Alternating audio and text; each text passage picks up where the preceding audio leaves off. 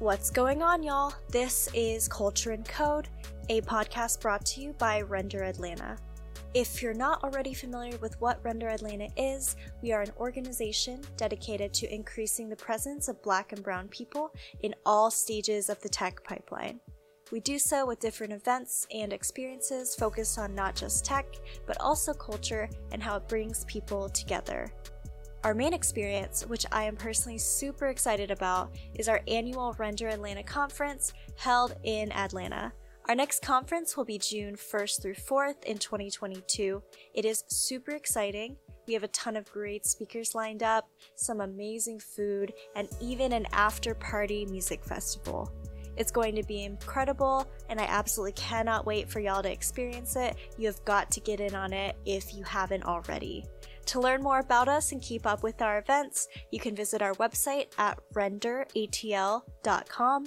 You can also follow us on Twitter or Instagram at RenderATL and join the conversation on our Discord at RenderATL.com/Discord. Welcome, everyone, to another episode of Culture and Code hosted by Render Atlanta. And I'm super excited for today's episode. We have a special guest today who I personally think is an inspirational founder and is honestly one of the most interesting people I've had the pleasure of meeting this year.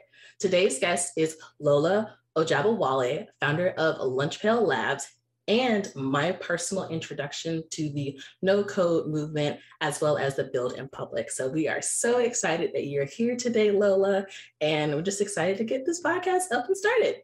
Thank you so much for the very warm welcome. I am very excited to be here. So I like to always start off by asking simple questions, nothing too crazy. So I want to know, what have you been researching lately? What's in your tabs? What's just like top of your brain? I wish I could figure this out.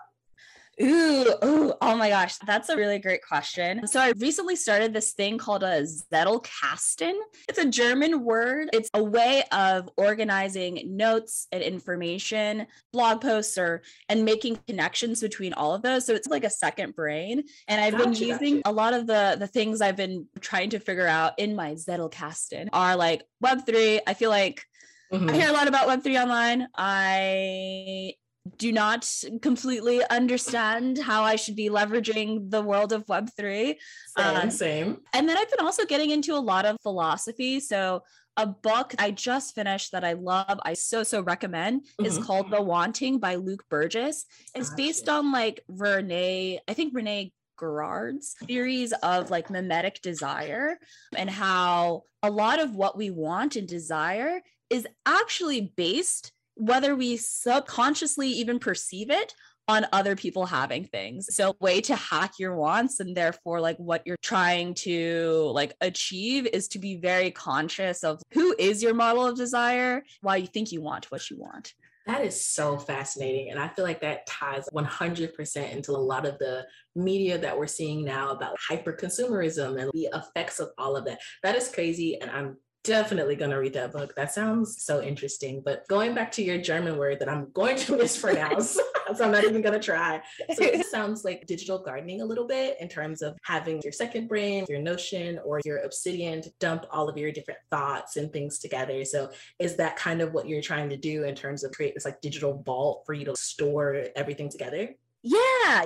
I think that's a really great way to put it. So yeah, the way I have it set up, it's like digital note cards. And what you do is as you read something, you'll like put a digital note card, and like the big piece is adding connections to other note cards. So you might see something in like Web3, and you might also be reading this book about like mimetic desire and like how like other people having things shapes your wants. And those like connections make sense. I've been like into those like ways of organizing information these days, like in my spare time, but Zettelkasten, I really like it. I can see why. The flood of information that we have going on nowadays is a lot. And it's funny because I too feel like I am being influenced by the amount of like Web3, blockchain, and like fintech technologies that are all coming out. I really enjoy video games, and there's a lot of games coming out in the Web3 space. And I'm just like, maybe I should be interested in it, or maybe I should be thinking about moving in that direction. But segueing a little bit, I know that your talents and your forte really lie in building out no-code solutions. So for people who are not familiar with it, because I wasn't when I first met you, can you just give them like a little small brief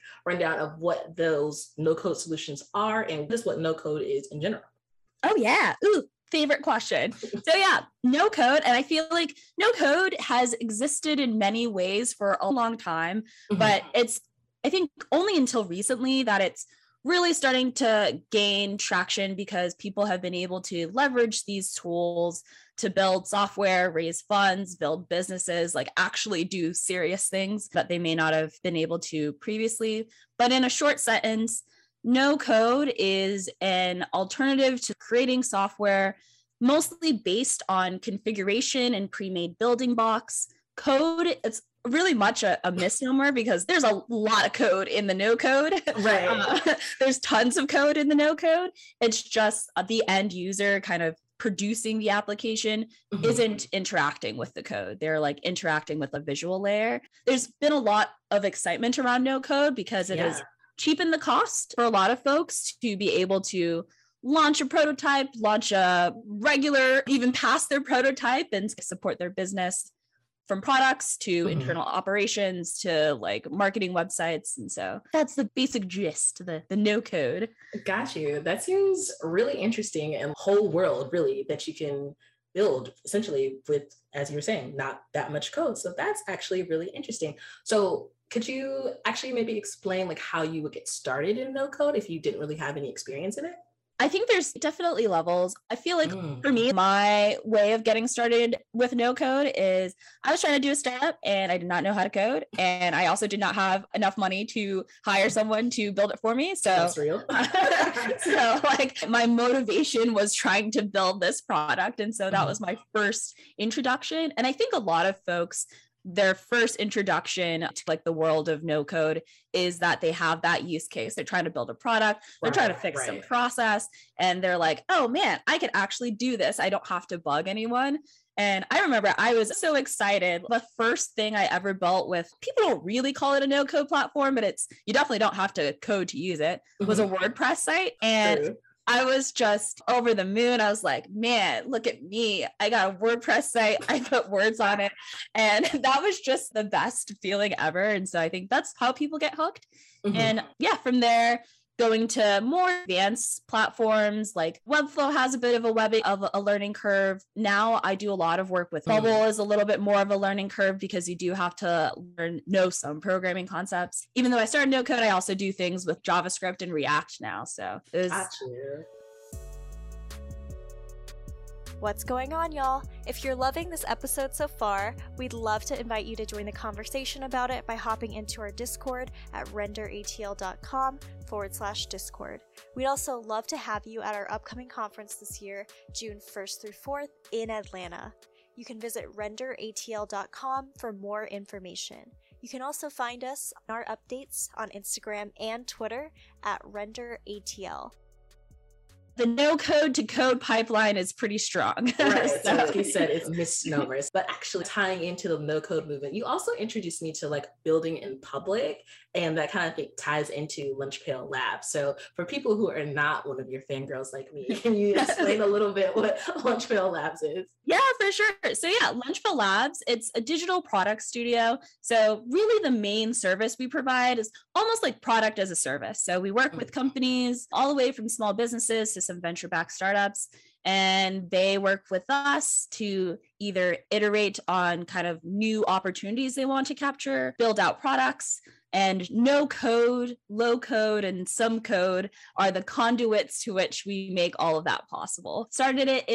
Really started focusing on it in 2020. So this is like almost 2 years now of existence, and through like Lunch Pail Labs, tying back to your build in public question, really big believer in trying to open source everything, sharing what I know, love like the build in public movement, and can also talk more about why I think like more people should build in public and what that means. Yes, for sure. Because like I think a lot of people love that startup like founder story. And traditionally, that's not something that you really get to see until it's, 10 years later and they're being acquired. And now there's like a biopic about everything that happened. And we all know that that's not how companies are built. That's not how things run. I think the whole build in public movement is super duper interesting. And so I would love to know your take on it and like how you're doing it at Lunch Pail Lab. Oh yeah, for sure. So I completely agree with that. Yeah, I think for me, like build in public kind of serves like three, I'd say, main purposes. First, it's really helpful just like for the person building to have this kind of like record of, hey, like we look back, this is what the company was doing, this is how I was thinking about things, this is the sort of products I was shipping, and these are how all of that has evolved. Second piece, I think people have found that just by consistently sharing your story, sharing what you're working on, especially if you're building in public in an area where your potential customers live, is a natural and seamless way for like lead generation, finding new opportunities. Even with Lunch Pail Labs, all of the work that we do right now has been inbound, and a lot of it has been because somebody read a blog post or heard something on a podcast or saw a tweet. By build in public, I think of it as you are taking daily or whatever cadence shots, you're putting shots into the universe, and you only need a couple baskets for you to really start kicking something off the ground. And then when people know what you're working on, what you're trying to do, it's a natural way to get like help as well. If you're stuck on something, if you're looking at hiring somebody down the road or growing the team, I think build in public also helps with that as well, because folks can see this is what it's like to be here and having that like transparency out there. And then I think that the third sort of bucket and reason that build in public is helpful is just that by you like sharing your story and sharing what you're doing and being honest about it and authentic, not just the, hey, everything is awesome all day, I'm winning every day. Yeah, you know, I wake up, I kill it. I kill everything. I don't think of build in public as just like an avenue to shout of all the awesomeness that you are. It's just literally, hey, like, you're just you're sharing right, sharing the good, the bad, all of that. I think it's also helpful for folks who, even if they don't want to do exactly what you're doing, I think by showing up in public, you're giving someone else the confidence to show up in public in whatever they're doing. I would say those are like the three main things. And yes, more build in public. That's dope, because essentially what I got from that was it's a marketing plan. You can literally inspire others. And then it might also be a hiring plan if you ever need to like hire someone. That's super cool. I happen to know that this is not your first startup that you have built. So what I will ask you is, what advice do you have for people who are interested in maybe using no code to start their own business or kind of start their own venture? Do you have any like tips for them so they can avoid some of the things that you went through?